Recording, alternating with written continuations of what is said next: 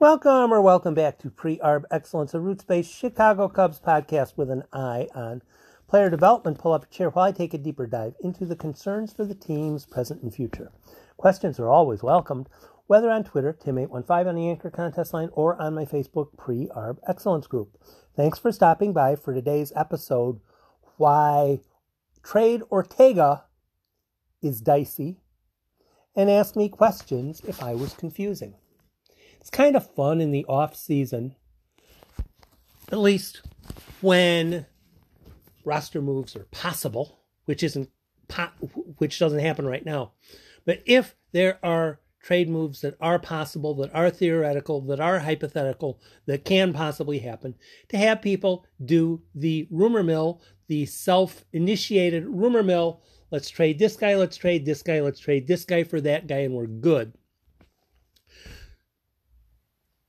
This offseason, those are fun because there's nothing else. There is no case of, the Cubs are going to go out and sign this guy next week because until the lockout is finished, Cubs aren't signing anybody.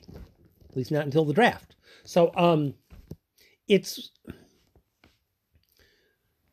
the story. Someone was asking, oh my goodness, what were they even asking about? I think someone was asking me about the Correa on a 3-year deal concept. And, someone was asking me, Tim, what do you think about this? I think it's not going to happen until the lockout's done. It's kind of silly to banter about something as if it's going to actually happen before the lockout's done. Because until the lockout is completed, nobody's going anywhere. Nonetheless, with Rafael Ortega trades are dicey. Rafael Ortega trades are very dicey. It's kind of fun for fans to, who can I look at on the roster that looks like they might have done better last season than they might do this season, and trade them away for some sort of an asset. Kind of makes sense, yeah? And that's what people are prone to looking into. Before I get into Rafael Ortega, I'm going to hypothetically throw out a Wilson Contreras trade. Cubs trade Contreras to whoever for whatever. I'm not even going to get bent on which team, what the return is, how much of it will be a catcher to start, how much, and not even worry about.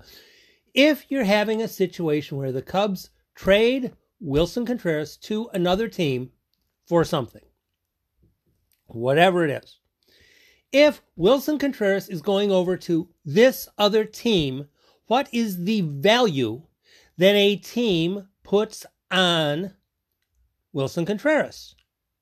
What value should be put on Wilson Contreras as of figuring on some sort of a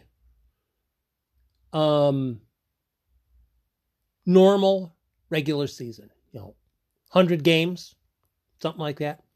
If there's going to be a 100-game regular season, what sort of a value would the other team put on Wilson Contreras? And I'm not going to say $11 million or $42 million or $88 billion. I'm going to break it down in words, not numbers. The value for Wilson Contreras ought to be, I think there are probably 3 factors. One, how good Wilson Contreras will do in 2022, particularly tied in with what he will be making in 2022. Seems reasonable, right? If the other team thinks he's going to be making $9.7 million and he's going to be worth $12.4 million, you do the math, you carry those, you're whatever you're at. The amount that Wilson Contreras would be worth to a team in small letter A with a period. Small letter A with a period. What Wilson Contreras would make in 2022. What value Wilson Contreras would provide in 2022. So if the team thinks Contreras is probably going to be worth, let's say, $4 million more than he will make in 2022. Possible. I'm not saying it definitely would happen, not saying it definitely can't happen. It's a number. They have their computer, whatever their computer says, their computer kicks out. Willson Contreras will be worth $4 million in 2022. $4 million to the positive based on what he will probably make in arbitration plus what he will be worth over the course of a season. Seems pretty much straight ahead, right? So that's A. B is, if he gets traded at the deadline, you do the same sort of a figure. What's he probably going to be worth through the end of July? And then what do you think you might be able to get for him at the end of July? And then you incorporate that in as well. So A is a raw number that is what he's going to be worth for the entire season minus what he's going to cost for the entire season. Second is, what would his value be if he gets traded in July? And the third value, incorporate in somehow if he leaves in free agency with draft pick compensation, whatever that ends up being, which will be determined in the lockout. Once that's solved, we'll know that. So you have the three little things to consider. What would he probably be worth? What would he probably be worth if they would trade him at the deadline? And what would he be? What would he probably fetch in compensation if they kept him all the way through the entire season and lost him in free agency? Those are three things to consider. Again, none of those three are going to decide what the trade would be, but they are all things to keep in mind if you are trying to assess Willson Contreras' value. Willson Contreras' value is based on what he will probably produce in 2022 minus what he will cost in 2022. So now, let's switch over to Rafael Ortega. Rafael Ortega, I looked him up. I had no idea. I really had no idea. I knew that he was a bench warmer early on, and I was wondering, why the heck is this guy still on the team? Then eventually, he took over as the center fielder against right-handed starting pitching when Joc Pederson was traded. And down the stretch, Ortega was nails. He was very good, particularly against right-handed pitching. 2.0 wins above on Baseball Reference. I might as well check on Fangraphs as well. I'll be checking that as I chitter-chat. But with Ortega, now let's go back to Contreras. With Contreras, he has 1 year left, and you figure out what he's probably going to be worth, and then you figure out how much he will cost, and you work with it from there. So now, let's imagine the Cubs trade, or there is a potential trade, Cubs trading away Rafael Ortega to someone else. Well, let's look at him as far as the same way as Contreras. What would Ortega's long-term value be? I don't know. I have absolutely no idea. You know why? Because I don't know what his free agency situation is going to be. I have absolutely no idea what his free agent situation is going to be, because he's old enough so that he would be close to that situation where perhaps he might be a free agent very soon. Perhaps he would, perhaps he wouldn't. Again, it's going to entirely boil to the collective bargaining agreement. In 2020, Fangraphs had him at 1.6 wins above with a $13.1 value. Baseball Reference had him as a 2.0 wins above player. Let's see.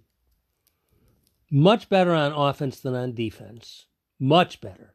Negative defensively on Fangraphs, but very above on offense. So, how does one assess 1 year or 2 years or 3 years or 4 years of value for Rafael Ortega? I don't know. Until we know when Rafael Ortega will be a free agent. We have absolutely no idea what sort of value he might possibly ought to command. Okay, now let's just assume that next year is his last year before free agency. So the Cubs are trading 1 year away, 1 year of Rafael Ortega for something else. What's he going to provide? I have no idea. There is no history on Ortega as far as, let's see, Ortega's values on Fangraphs. 0.8, minus 3.8, minus 4.6, minus 1.2, 13.1. That seems like one wicked, fierce sort of a bell curve, inverted bell curve. I have no idea what that is. I have absolutely no idea what that is. What sort of a year would Rafael Ortega have in 2022? I have no idea. And if someone claims to know, they're lying to you. Nobody knows how Rafael Ortega is going to do in 2022. The good thing for the Cubs with Rafael Ortega in 2022, he is not going to be over league minimum. So the Cubs can walk in knowing that Rafael Ortega is a league minimum type of cost hit. I think that's the term I want. Yes, cost hit. So even if he is terrible, it's not going to be that bad because he'll be making league minimum. And if after, I don't know, what do you give him, 6 weeks? If he's terrible for 6 weeks and you release him? Or no, you don't even release him. You send him to Iowa.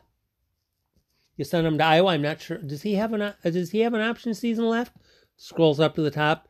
Fangraphs is awesome because it tells you that. Let's see. Did I not go far enough up? Minor league option seasons left, 0. So if the Cubs decide they are going to run Rafael Ortega through waivers because, it's not working. He's not doing it. It's not getting done.